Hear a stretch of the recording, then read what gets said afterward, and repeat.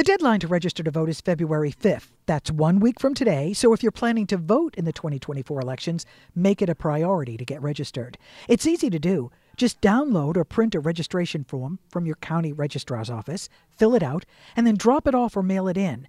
Now, no postage is required, but it must be postmarked by February 5th to be accepted. You can also register to vote while renewing your license at the Texas Department of Public Safety. Not sure if you're registered?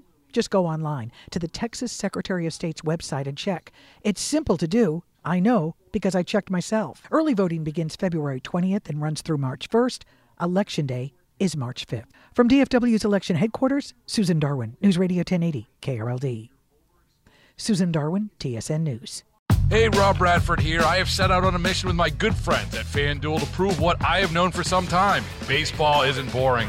Now I have a daily podcast to prove it with some of the most notable people in the baseball world, screaming baseball isn't boring from the mountaintops, or at least agreeing to come on our show. Players, managers, GMs, and yes, even the commissioner of baseball, Rob Manfred. It has been a constant wave of baseball's most powerful voices. So join the revolution. Subscribe and soak in Baseball Isn't Boring. Listen on your Odyssey app or wherever you get your podcasts. You'll be glad you did.